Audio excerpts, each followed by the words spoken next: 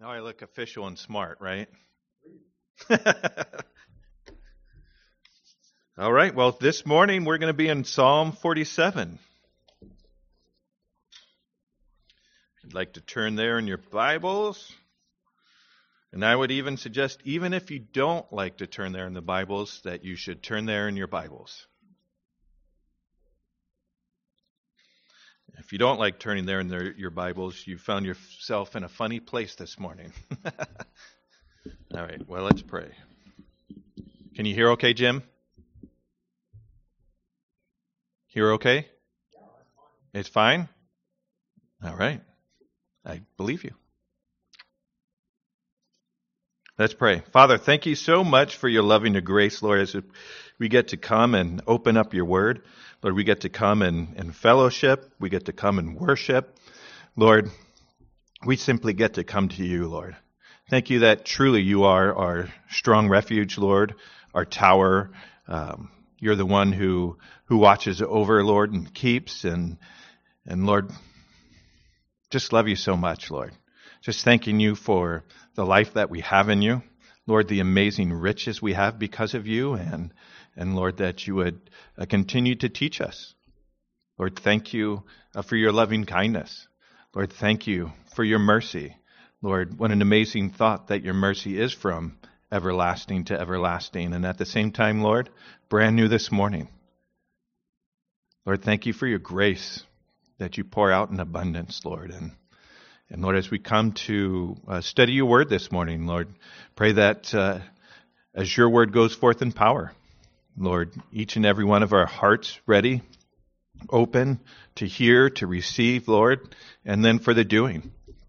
Lord, what you desire to teach us, Lord, what you desire us to walk in, Lord, that you would increase our understanding, Lord, our knowledge and wisdom of you, and Lord, to do all the things that you've called us to do. Lord, thank you for your love and your grace, and Lord, we come and just ready for you, Lord. Thank you in Jesus' name. Amen. All right, well, we'll read the psalm, and then we'll break down the psalm. So Psalm 47. To the chief musician, a psalm for the sons of Korah. O clap your hands, all ye people. Shout unto God with the voice of triumph. For the Lord Most High is terrible. He is a great king over all the earth. He shall subdue the people under us, and the nations under our feet.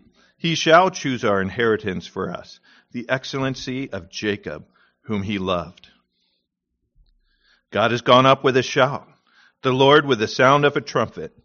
Sing praises to God, sing praises. Sing praises unto our King, sing praises. For God is the King of all the earth. Sing ye praises with understanding. God reigneth over the heathen. God sitteth upon the throne of his holiness. The princes of the people are gathered together, even the people of the God of Abraham. For the shields of the earth belong unto God. He is greatly exalted. So one might figure, since 5 times repeated, we should sing praises to God, right? Pretty straightforward. Pretty easy to decipher that from the psalm. And yes, we should sing praises unto him. And what a beautiful thing it was to have psalms sung in worship today, as if it was planned for us, right? It's good. It's good as we come to learn from the Lord. And the Psalms, this one in particular, most likely, I believe, is a picture of the millennial reign. We see Jesus ascending to his throne and reigning over the earth for 1,000 years.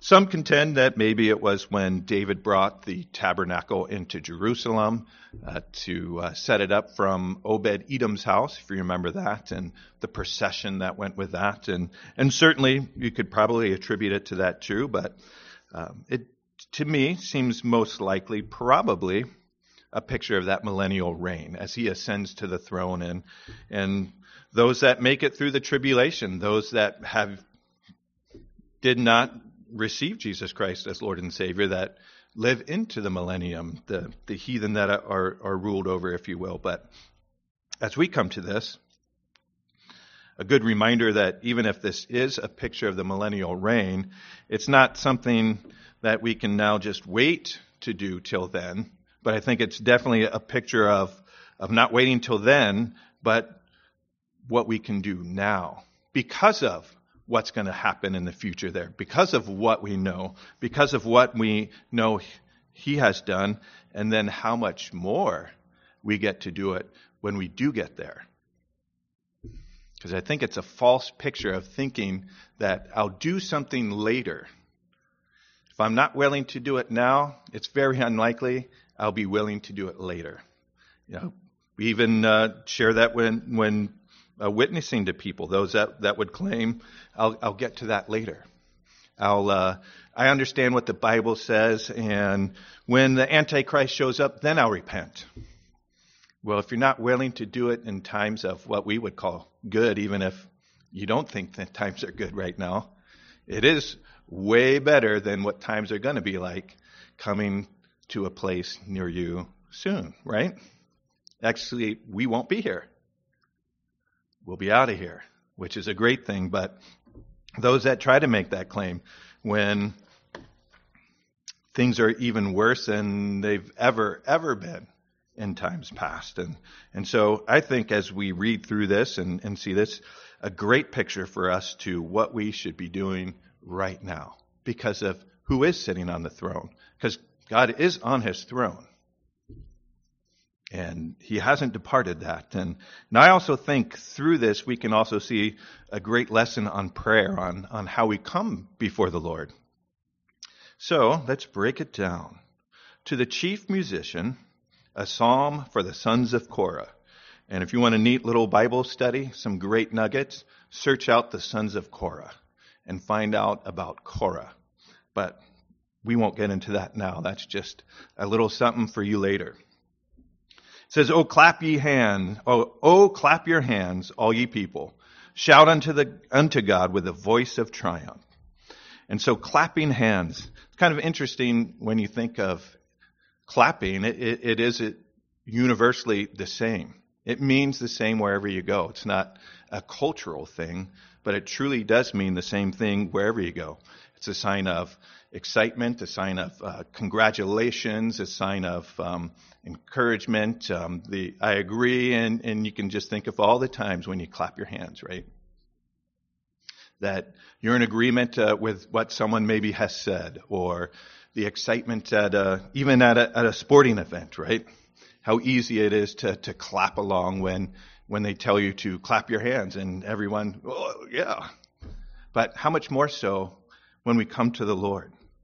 I remember when I lived overseas, everywhere else in the country, or in the world it seems, when you fly on their airlines, they always clap when you land.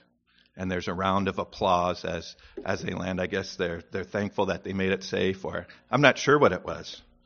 But I played basketball in high school, and we got to play other American schools around Europe.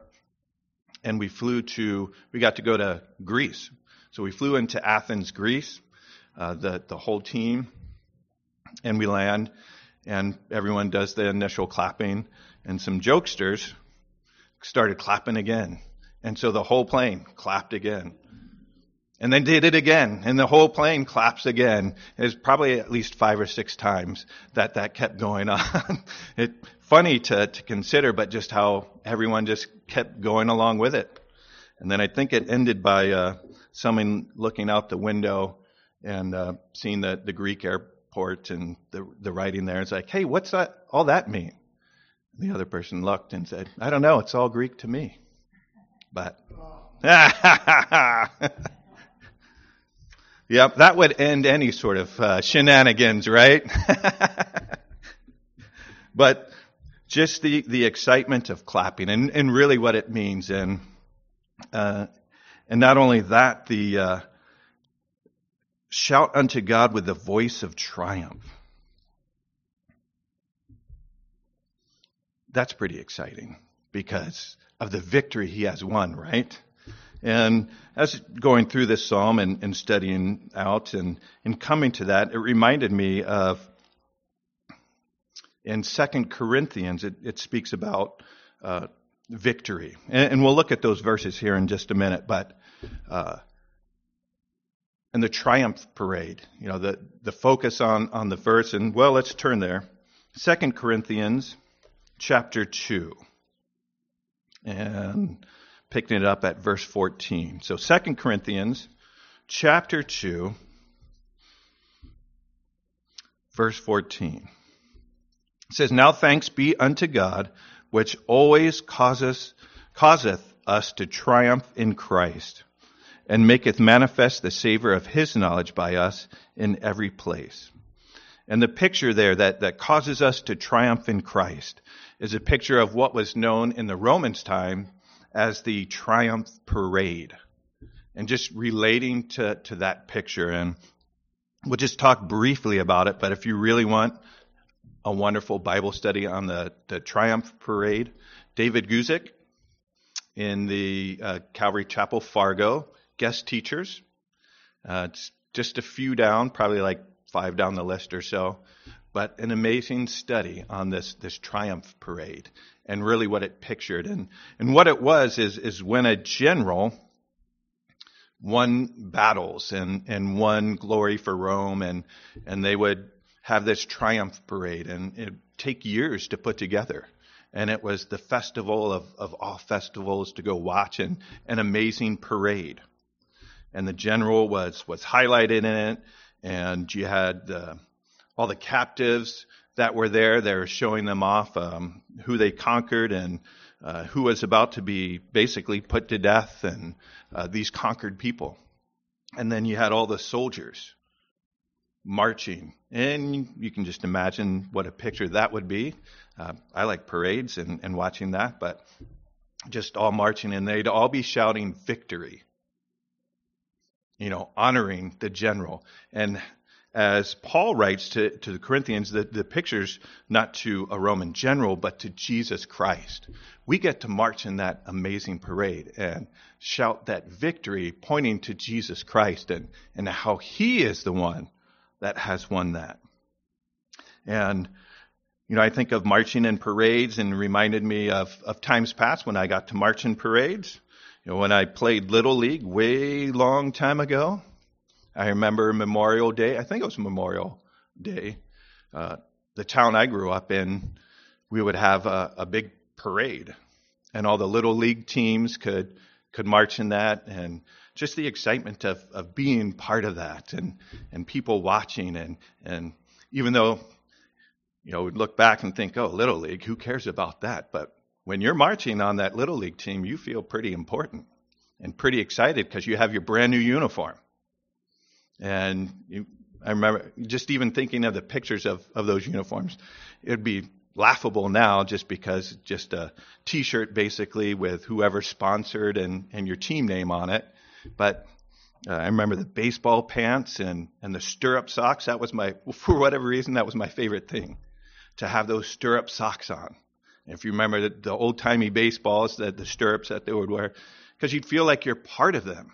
Like somehow, like I'm just as cool as the major leaguers wearing these cool stirrup socks. Because when do you wear stirrup socks? Well, for no other reason than play baseball. So you feel special. And you get to march in that parade, and you feel pretty excited. And then I went to the Virginia Military Institute, and boy, did I march in a lot of parades. And that parade was a little different, and the uniforms were much different. And it was the wool coatee, so it was very tight fitting, perfectly fitting sort of jacket, and the starch white pants, and crisp, and actually they would press them with so much starch that when you picked them up, you'd have to open up the pants. It was something else. But you super pressed, and you had the brass and the shine to that, and you got to do a lot of brassoing with all those brass pieces, and use your gloves so you don't put smudges on them, and then everything decked out right, and you had your rifle and the big black hat with the shako, and marching out in that nice hot Virginia afternoon, and wool, big black hats. Yeah, it was pretty warm.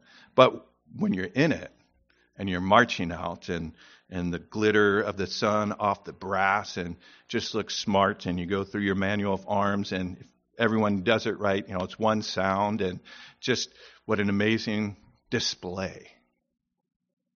And you get to march through that, and you feel special in that too. Because all of us marching in it, we know everything that goes into it, and the hours and the hours and the hours of practice and being yelled at and screamed at and cleaning and shining and polishing the shoes that you wear and making sure that the manual of arms is crisp and right and the order and just everything to the T and marching by and knowing all those people out there, they have no idea. They couldn't do what we do. And probably people in the stands like, oh, that looks easy to do.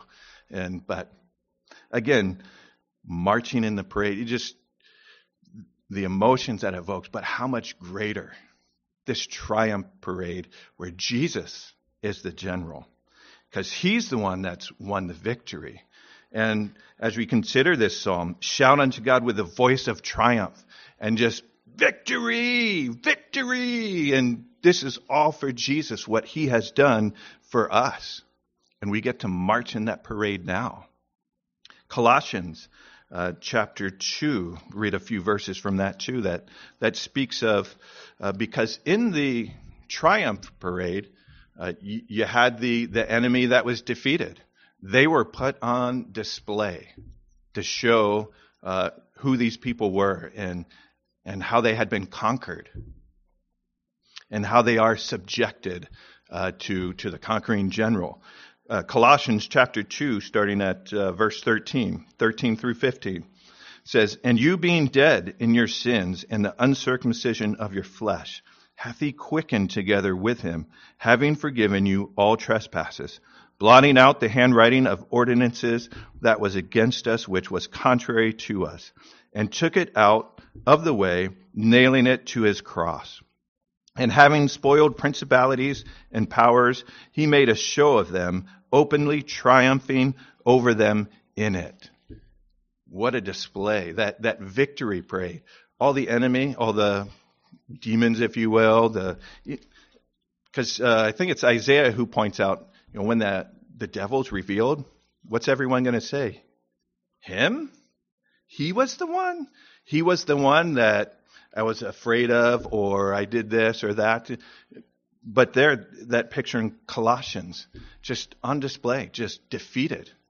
No match, no nothing, no whatsoever.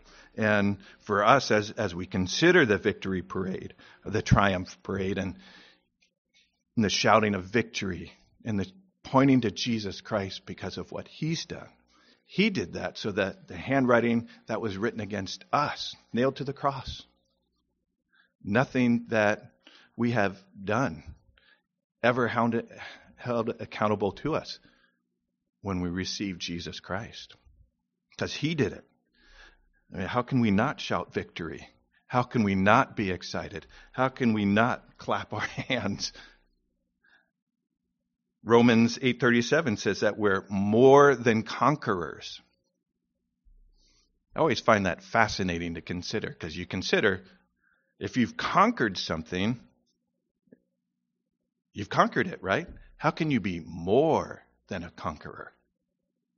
But it says we are more than conquerors through him that loved us. What an amazing thought. Everyday victory, right? So, should we come into church that way? Clapping our hands and excited and shouting victory and just as if the Super Bowl was won, right? And you just think of how easy everyone can fall into, we might say, making a fool of themselves, or yelling and shouting and jeering, doing all those things. But yet, it's easy to do for sports, right? Why not easy for Jesus Christ? For the victory that we have in him. And what if we enter each day that way? The triumph parade. What about all through the day being reminded of the triumph parade and the victory? I have a boss at work who likes to ask if it's around the weekend, if we're talking, if I have any big plans for the weekend. And I have consistently given him the same answer. Yeah, the biggest plans that you can have. No, you can't top these plans. But on Sunday, I'm going to meet up and we're going to worship Jesus. And we're going to study his word. He's like, oh, okay, yeah. He's like, you can't get bigger than that, can you? So actually this week, he said, do you have any big plans this week? And he said, I know what you're doing Sunday. So he wasn't asking about what I was doing Sunday. I didn't say it, but the thought came to me later. It's like, oh, so he was just asking for my little plans. Because those are really inconsequential in the end to what we get to truly do now. So, the little plans, yeah, this and that, and but so I find humor in that, I guess. But big plans. Now, I'm not talking about being fake coming in like we're doing a pep rally. Like we have to gen up some sort of fake sort of rah, rah, rah. But really that true excitement of who the Lord is, what he's done, and wow, we get to do this. We get to do this now. We get to practice now, right? And he knows our heart. So he knows if we were trying to put a big show on it or to try to fake people out. And he knows our heart just with how we are. But it's really, can we just have this natural outflow of worship where it is an excitement as we get together, as we have prayer meetings, as we get alone with the Lord in our prayer closet, as we get to do all these things, this natural outflow of, wow, I get to do this. And it's not fake. It's like at my high school, our class, when we had pep rallies, and I don't even know how this started or how everyone went with it, but my particular class, the class of 1990, through, let's see, I was there sophomore, junior, and senior. So they'd go through freshman, sophomore, and everyone cheers and woo, and they get to our class and we would all just wave. No one said a word. It was kind of funny, but I know there was a couple kids that were really upset about it. I think they joined the other one so they could cheer and jeer, but there's no reason for us to come into church that way, right? Oh, I'm not going to say a word. Just the opposite of it, but the excitement of what we get to do. And that's why I like this shout unto God with the voice of triumph, because it is his victory. And we get to be in that. You think of the parade, you think of the parade uniform, much different than the utility uniform. The parade uniform would not be good in battle. So when I was at VMI or even in the Air Force, you wouldn't wear that uniform into battle because it was, especially the wool and all that, just not easy to move around and not easy to maintain the high shine and all that. So you had different uniforms. You had your utility or one that you'd go to battle in, and then you had your nice one. You wouldn't mix the two because that's not easy to take care of or to try to maintain. But you had two. The Little League parades, why did they have that at the beginning? Well, because you only had one T-shirt and one pair of pants, or at least that's all I had. By the end of the year, if you had a parade, it'd be all stained and ripped and whatnot. Who would want to see that?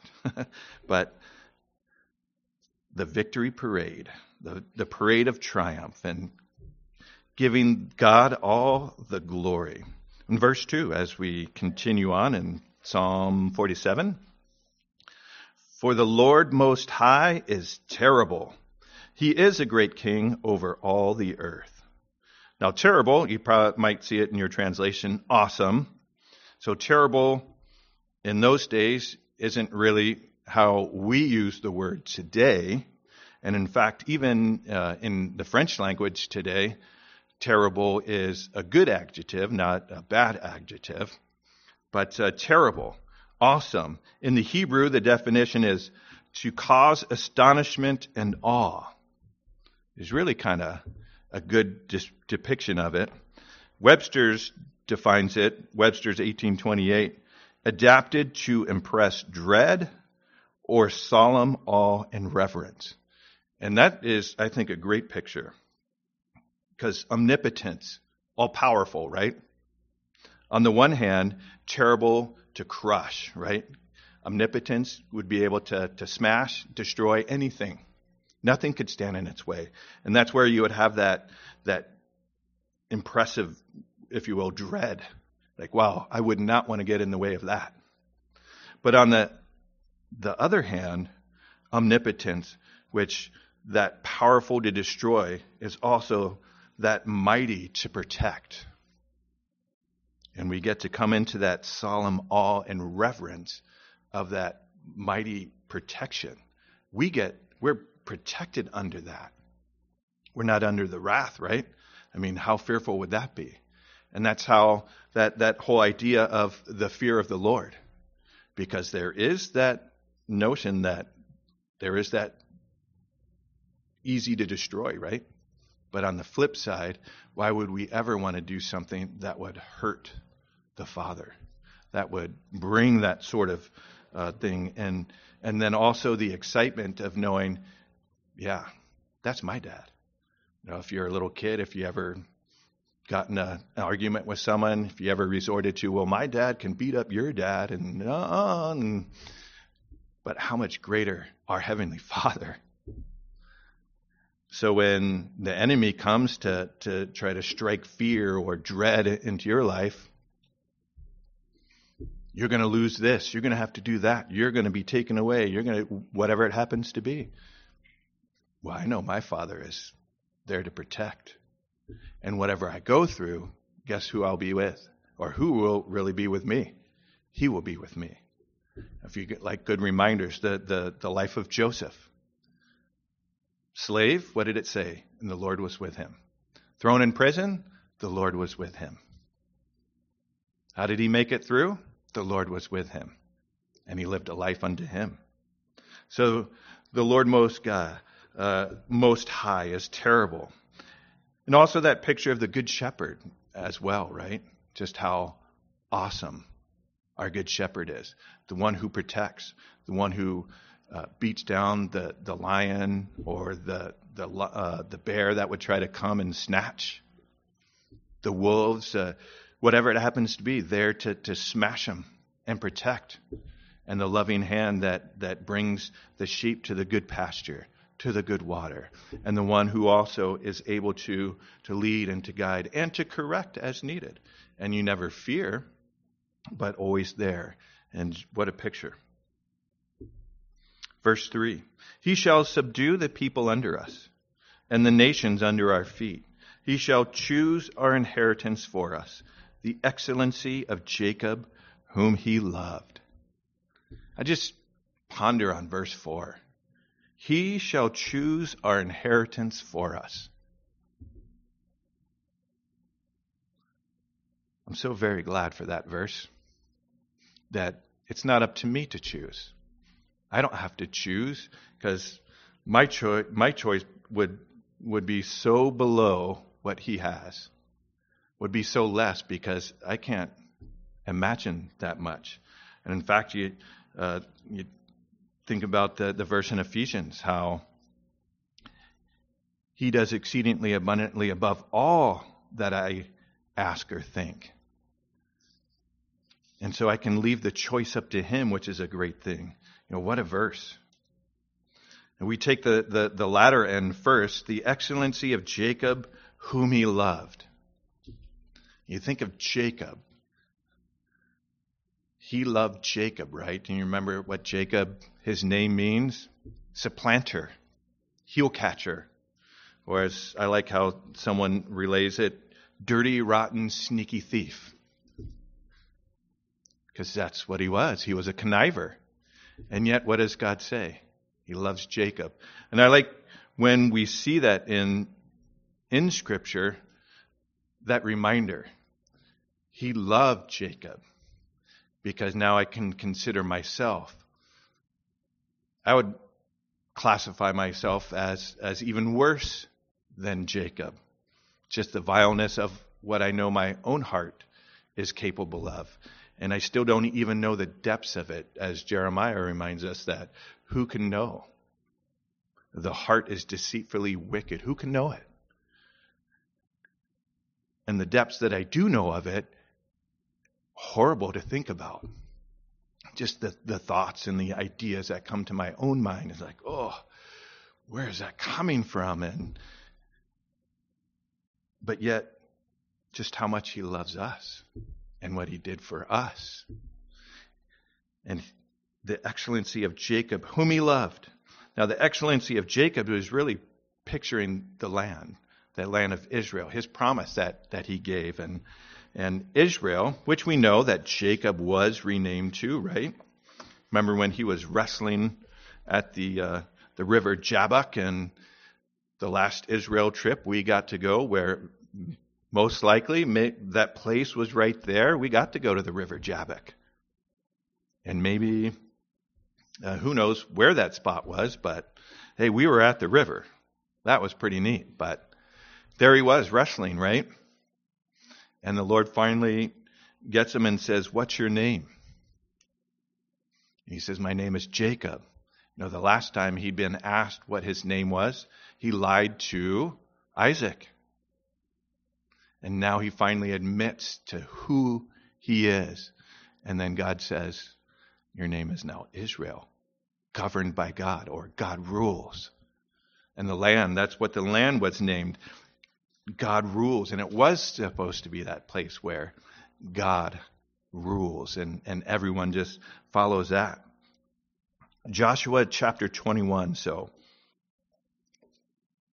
after all their wilderness wanderings and finally able to get into the land, to the promise that the God gave. Joshua 21, verses 43 through 45. Says, and the Lord gave unto Israel all the land which he sware to give unto their fathers, and they possessed it and dwelt therein. And the Lord gave them rest round about, according to all that he sware unto their fathers. And there stood not a man of all their enemies before them. The Lord delivered all their enemies into their hand. There failed not aught of any good thing which the Lord had spoken unto the house of Israel. All came to pass. Now, what a nugget of a verse.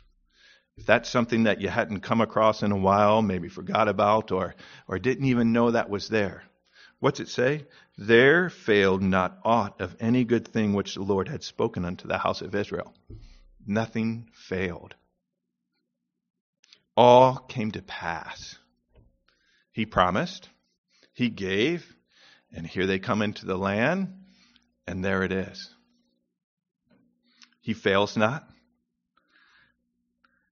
And if you consider that to what we have now in Jesus Christ, think of all the riches that you truly have in him right now. All the promises that he has written in his word about what we have right now. And to be reminded that he fails not. All came to pass. All those good things. Think of the Levites. What was their promise? As they're doling out the land. Okay, Ephraim you get here, and Judah you get here. What did the Levites get? If you remember, they didn't get any land. But what was the Lord's promise to them? He said, I am thy part and thine inheritance. What an amazing thing. What's our part in Christ? What's the inheritance that we have in him as we consider God will choose as our inheritance? And he picked that for that picture. And we can look back on that. And now we can consider, what do we have in Christ? And what sort of inheritance do you want? If God is able to do exceedingly abundantly above all that we ask or think, why would we ever think we could do better than that? Why would we ever think that we could doubt that? Fascinating thought, huh? But how often do they come about or in our own actions proven out? Where does that thought come from that somehow I know better and he just doesn't understand me or my situation, right? Where's that come from? But yet they always come. The doubt, or he has a lesser plan for me. I have greater plans. I'm going to be great, right? But somehow he has lesser, or he has evil for me. Where does that thought come from? Or he doesn't have the right thing for me. He should know the things that I need. I need a car, and I need a house, and I need 8 hours of sleep or more. I need, and you just go down whatever list that you have of what you think you need. Why do I think he doesn't know these things? And what he has for me is less than that. Or where does the thought from, he's out to get me? If I surrender unto him just a little bit, he's really going to put me through the ringer. He's probably going to send me a place that I hate, or he's going to make me live somewhere I don't want to, or he's going to make me, and where do those thoughts come from? Or he just wants to keep me down and out, not to have any fun. He's going to force me to live a boring life. He just doesn't let me do whatever I want to do. Just not fair. Or he just is out to punish me. Where do those thoughts come from as we consider this great king of ours, the one that we should be clapping unto, right? Because of the excitement of what he's done. The one we should be shouting unto with that voice of triumph, right? That victory that he has won. And the inheritance. Why would I ever want less than what he has? Consider Ephesians. I'll read some verses out of there. Ephesians 1 that speaks of the inheritance that he has chosen for us. Verse 11. Chapter 1. In whom also we have obtained an inheritance, being predestinated according to the purpose of him who worketh all things after the counsel of his own will, that we should be the praise of his glory, who first trusted in Christ. I mean, that's an amazing thought. He gave us this inheritance where we should be the praise of his glory, as we simply desire just to point to him and his victory. Colossians chapter 1 speaks of these things too. This amazing prayer that Paul prays on behalf of the Colossians.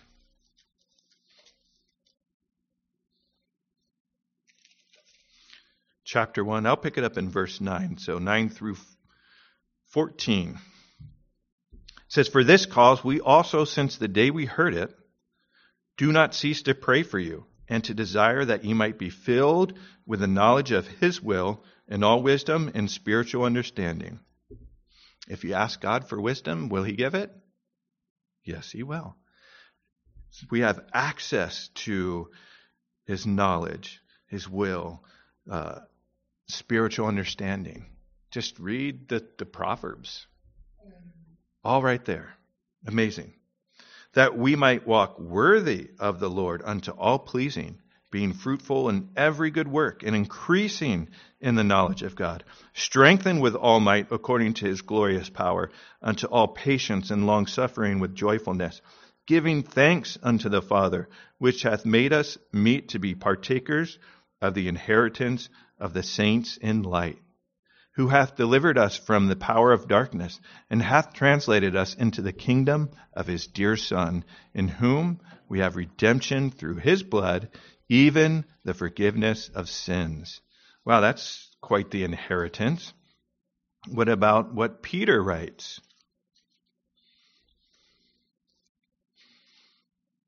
Peter chapter 1, or 1 Peter. Pick it up in verse 3.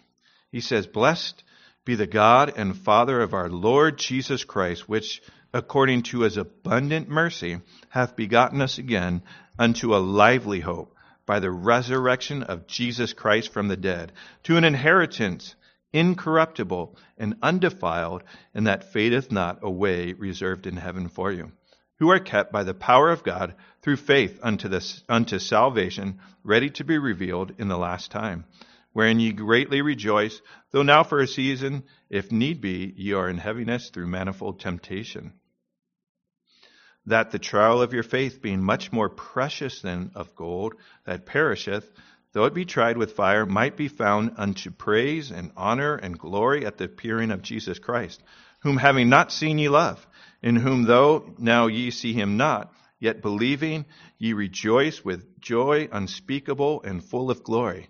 Sounds kind of like Psalm 47, doesn't it? The singing of praise and the shouting of triumph, and receiving the end of your faith, even the salvation of your souls, of which salvation the prophets have inquired and searched diligently, who prophesied of the grace that shall come unto you. What an inheritance, incorruptible, undefiled, doesn't fade away, reserved there in heaven for you. Good reminders always defer to the Lord, right? Let him be the one who chooses. Now, a bad example, I guess, if you will. David was given the choice. Remember, he sinned. He numbered the people, shouldn't have done that. And then he was presented with 3 things that were going to happen. 3 bad things, right? Who would want to choose that? What did David say? "Lord, you choose. It's in your hands. How could I choose such a thing?"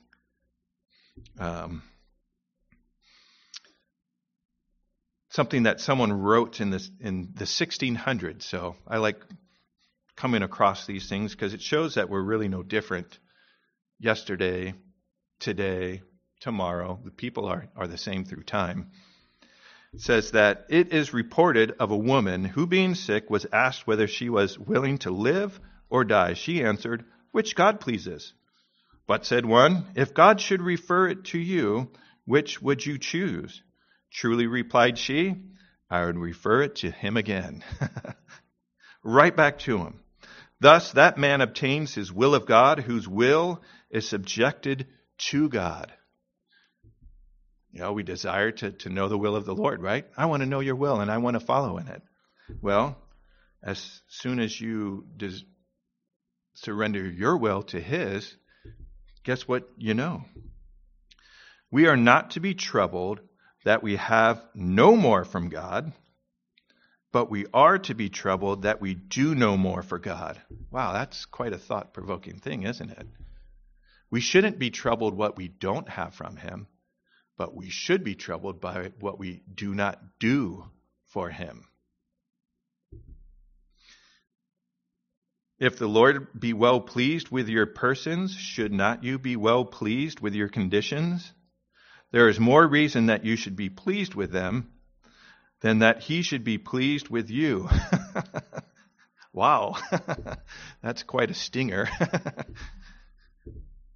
Believers should be like sheep, which change their pastures at the will of the shepherd, or like vessels in a house, which stand to be filled or emptied at the pleasure of their owner, knowing that the good shepherd, he knows, the master of the house, he knows what's good and what's right.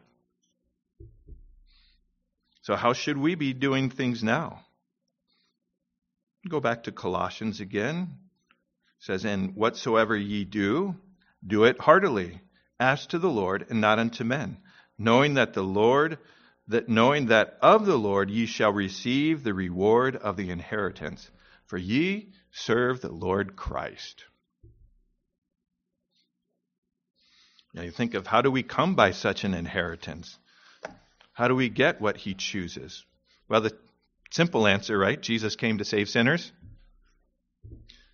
He came to rescue the captive. He came to provide mercy for the condemned.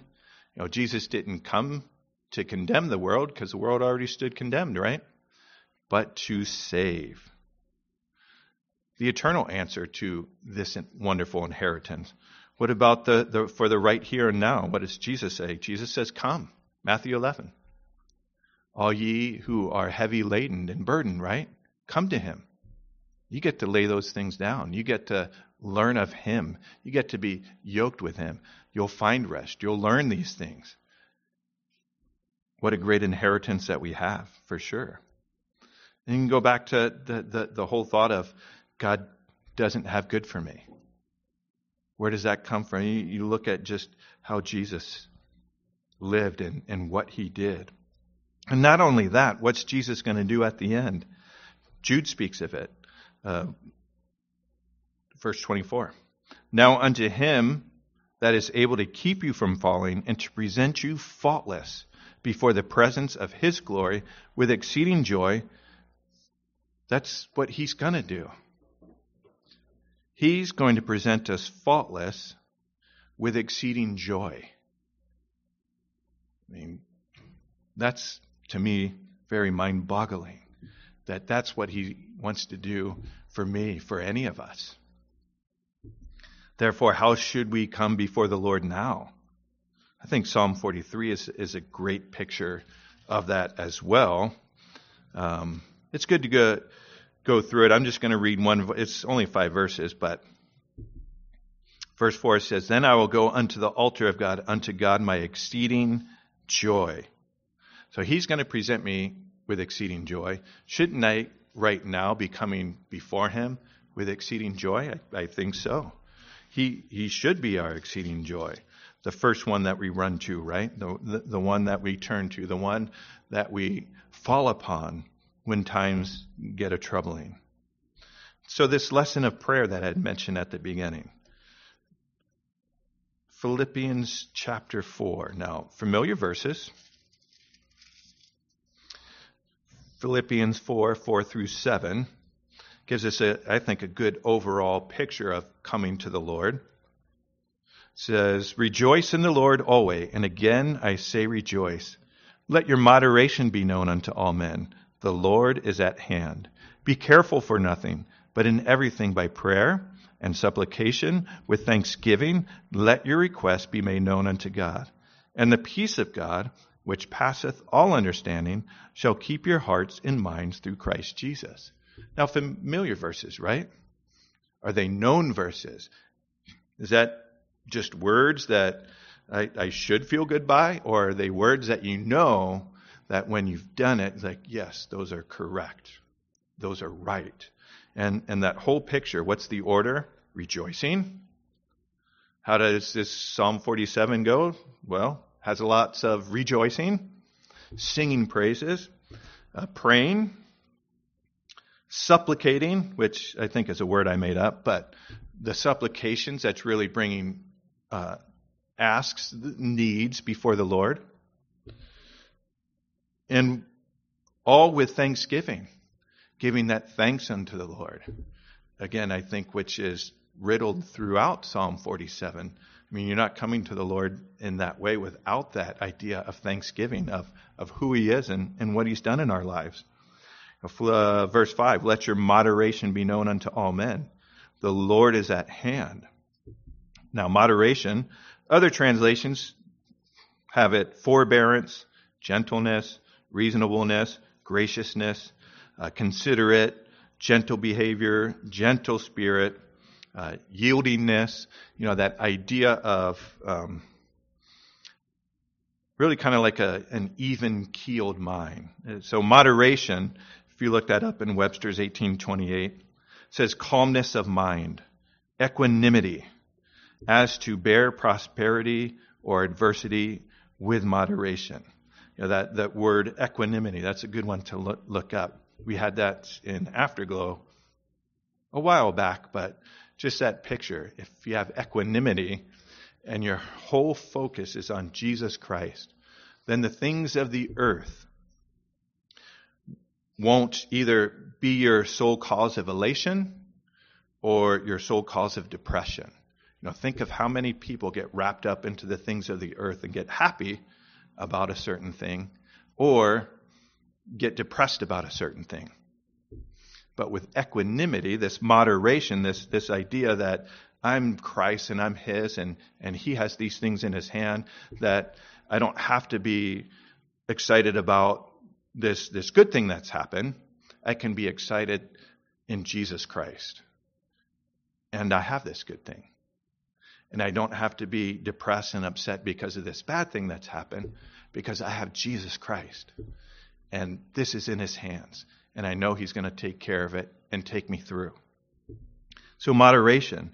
And I'm very glad it doesn't say, let your complaints be known unto all men, or let your hatred be known unto all men, or let your diffidence be known unto all men. And that's a new word that I came across the other day, so I had to throw it in here. Diffidence. It means distrust, want of confidence, any doubt of the power, ability, or disposition of others. Kind of sounds like, I know what the word says, but that's that diffidence, that distrust of what the Lord would do. Unbelief. Look at the wilderness Israelites. All that they got to see, right, and experience. And yet, what was the issue? Unbelief. I know that happened, but God just doesn't understand. I need more than manna. God just doesn't understand the taste of the leeks and the garlic back in Egypt. God just doesn't understand, whatever was crossing their minds. We look at that and go, wow, how can they do that? But we still do it today. This diffident attitude that we let everybody know about, right? I call it the yeah buts disease. Shares the word of God with someone. Yeah, but, and then they go into their woes, as if their woes are greater than the word of God. God's word can't somehow manage that. Can't take care of that. So don't get the yeah buts disease. It spreads very easily, and everyone will start doing it too, so watch out. But believe God, believe his word, even when we can't understand or know what's going on. What's the promise in these familiar verses? The peace of God, which surpasses understanding, and knowing, okay, Lord, you've said this. And even if I only have the example in Joshua 21 where everything came to pass, I can still believe you. But we have so much more, don't we?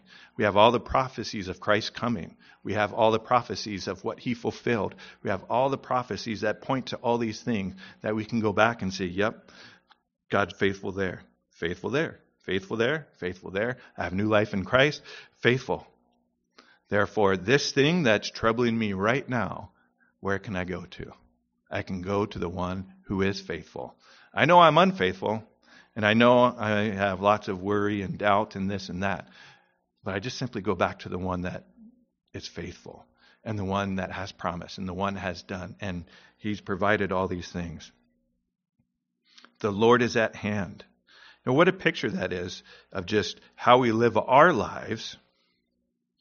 Because let your moderation be known. The known there is the Greek word ginosko, which is, there's a few words to know something, but this is the one where it's experientially.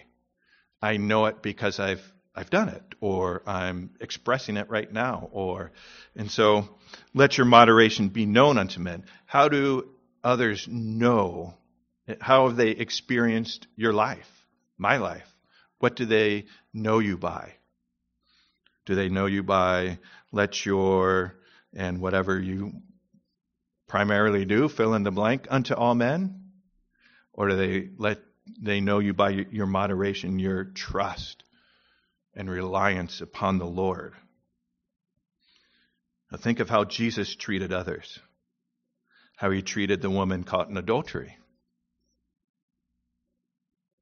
How should we treat others? Romans 2:4 says, or despisest thou the riches of his goodness and forbearance and long-suffering, not knowing that the goodness of God leadeth thee to repentance? we could let that be known, how we live our lives. I sum it up this way. Let your Romans 12 life be known.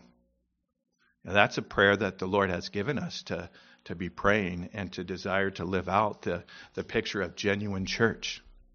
If you haven't read that in a while, go back and read Romans 12. And can I let that be known unto all men? Because the Lord is at hand. How am I to live day to day? Verse 6, be careful for nothing, or be anxious for nothing. A good reminder. Why? Because the order, rejoicing, praying, asking, all with thanksgiving. How often do we change that order or the intent of what that is? How often do I maybe not even come at all?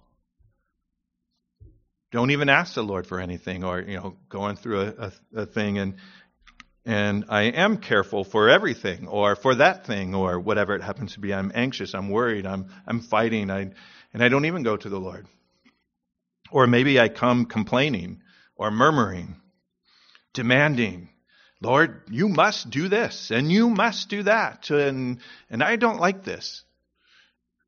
And I know you're going to choose my inheritance, but I just don't like the way you're doing it, or I don't trust, or just all the things that we come and then we sulk off and complain and be very sulky about things. Don't even stick around to hear from them. That's why I really like the Psalms. Because sometimes you come across a psalm that starts that way, right? I don't get it. I'm in distress. And that Psalm 43, that's kind of how he comes.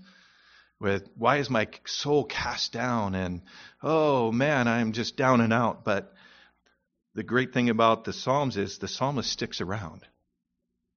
And then you see the progression and then the reminder of who the Lord is. And the Lord, aren't you glad for his long suffering and his patience and his kindness towards us, and allows us to even come that way? If I had someone come to that way to me all the time, I'd want to, okay, well, you're done. I'm tired of that. But how gracious God is, and how long-suffering, his loving kindness. And you just consider, wow, that's, again, the Psalms, the expression of these things of, he is so good. So if we wait, how many times do the Psalms talk about waiting? Being still. Wait upon the Lord. Be still before the Lord. Listen to him. What does he have to say? And when you stick around, what do you find yourself doing? Repenting. Oh, Lord, sorry. Man, my heart is so rotten. Thank you for forgiveness of sin. Thank you that I can come to you at any time. And you are faithful and just to cleanse me of all unrighteousness. Thank you for the verse that says, happy is the man, or blessed is the man whose transgression is forgiven.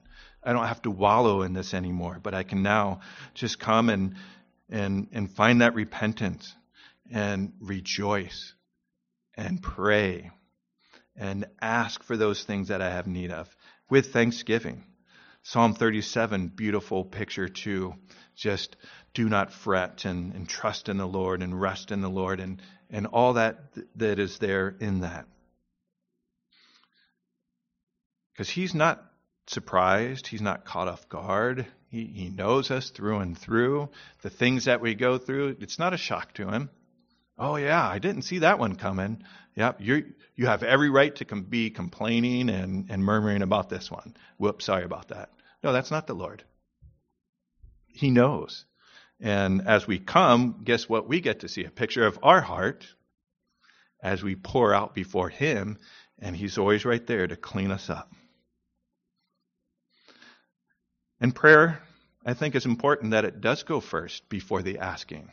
Because prayer is that communing with the Lord, talking with him, worshiping him, and simply loving him for who he is. Usually when we come with the supplications first, the needs that we think we have, many times after we pray, we find out, oh, that's not really something I need. And you can just spend that time worshiping him.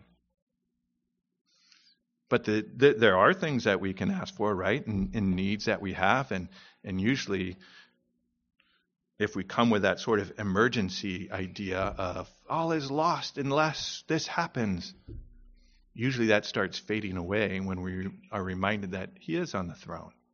And he does have these things. And now we can just simply ask for the true needs that we have. And with thanksgiving. What an important thing we have with the Lord, that idea of thanksgiving, being thankful. And you go back to the wilderness Israelites. How often do you read in the book of Exodus, Deuteronomy, Numbers, Leviticus, of the people truly saying, "Thank you, Lord"? See how many times you can find where it says they were very thankful or gave thanks, or few and far between. Have a few songs that Moses sang and Miriam sang, but after that, what's most of the communication? 40 years of that. But thanksgiving. Romans chapter 1 speaks of the importance of thankfulness. Because even though they knew God, yet they were unthankful. And then you go down the laundry list of, yikes, I don't want to be that guy. Not a good spot to be. So with thanksgiving, let your requests be made known unto God. James chapter 4, great picture of why do some people not have? Well, because they don't ask. Or they ask amiss, asking for things to just spend on their own selves and whatnot. But just good reminders. But as we come, I believe rejoicing, praying, asking, with thanksgiving, these things sort themselves out. And we're reminded of who he is. And the peace of God, verse 7, which passeth all understanding, shall keep your hearts and minds through Christ Jesus. Peace. That's a good word, isn't it? And back in Psalm 47, that's where that break is, the Selah. That is really in the Hebrew is a pause. And it really takes notes of where you should pause and really consider what was before you. What a good place to pause to and consider. He shall choose our inheritance for us, the excellency of Jacob, whom he loved. And then you continue on. God is gone up with a shout, the Lord with the sound of a trumpet. Sing praises to God, sing praises unto our King, sing praises. For God is the King of all the earth. Sing ye praises with understanding. I think that's a good note to always have there, that when we worship, are we just singing tunes or melodies that we like, or just words here and there?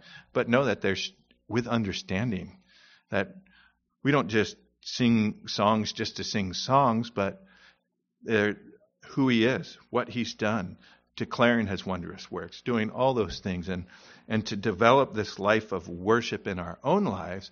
So that's what's coming off. And how much more when we live that life of worship day to day, are we able to confront when the troubles come, the trials come, when we count it all joy, right? When we fall into diverse trials, temptations, like, how can I count it joy? I don't like it. But as we live this life of worship and continue to know who we worship and who he is and what he's done, all his promises. God reigneth over the heathen. God sitteth upon the throne of his holiness. The princes of the people are gathered together, even the people of the God of Abraham, for the shields of the earth belong unto God. He is greatly exalted. So we get to do that now, and we get to do that for all eternity with him. And what an exciting thing that's going to be to see when we come riding back with him. When the battle that won't be a battle, he ends right away, right? He sets his foot down on the Mount of Olives and the big crack, and then you have the new temple that's built, and he takes the throne, and what an amazing day that will be. that we get to watch and see and take part in. But right now, what do we get to do? Well, keep pressing on in this wonderful triumph parade in Jesus Christ, right? Day by day. The triumph parade is still the same, and we still get to shout victory unto Jesus Christ, wearing his armor that he provides us, right? Ephesians 6. He provides us armor that, and the amazing thing about this armor, remember like parade uniform or battle uniform, this armor is perfect for every situation. It's perfect for the battle. It's perfect for the parade that we're marching in, this triumph parade in Christ. It's functional. It's battle worthy. And the great thing is, it's also perfect for display as we march in a parade. Because even though we battle, right, day in, day out, the spiritual warfare that happens, the great thing is that no piece of his armor that he gives us ever tarnishes. Just think about that. Is his truth ever tarnished? No. Is his righteousness ever tarnished? Nope. How about his salvation? No. How about his faith? Nope. How about his word? Nope. How about his gospel? None of that tarnishes. So the question is, would we ever take that armor off? We shouldn't, right? I forget who said it, but it's always stuck with me because I think it's funny, but don't be a spiritual streaker. Keep the armor on. Because it's perfect to go to bed in. It's perfect to wear through the day. There's no time where it's like, ugh. I mean, if you're really wearing true armor, you're like, oh, wow, it's too heavy to wear all the time and it's too uncomfortable. But his armor is perfect. And it's always perfect for display. And it's always perfect for the battle. And a couple verses to leave us off with. 1 Corinthians 15, 55 through 58, which says, O death, where is thy sting? O grave, where is thy victory? The sting of death is sin, and the strength of sin is the law. But thanks be to God, which giveth us the victory through our Lord Jesus Christ. Therefore, my beloved brethren, be ye steadfast, unmovable, always abounding in the work of the Lord, for as much as ye know that your labor is not in vain in the Lord.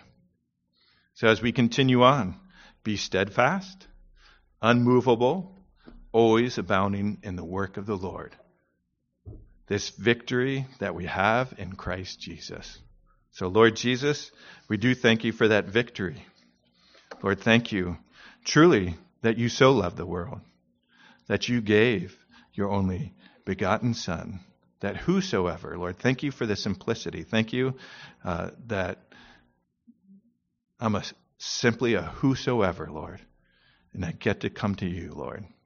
Thank you for the belief and the receiving of that wonderful eternal gift, Lord, life in you. So I pray that you would strengthen us. Lord, thank you for the equipping that you do. Lord, your word. You declare that your word is profitable, Lord, for all these things, Lord, for equipping us for the works and righteousness that you have for us, Lord. And Lord, as we go forth, Lord, that we would wear your armor. Lord, wear it and declare your victory. Everything pointing unto you, Lord. We love you. Give you all the glory, Lord. In Jesus' name, amen.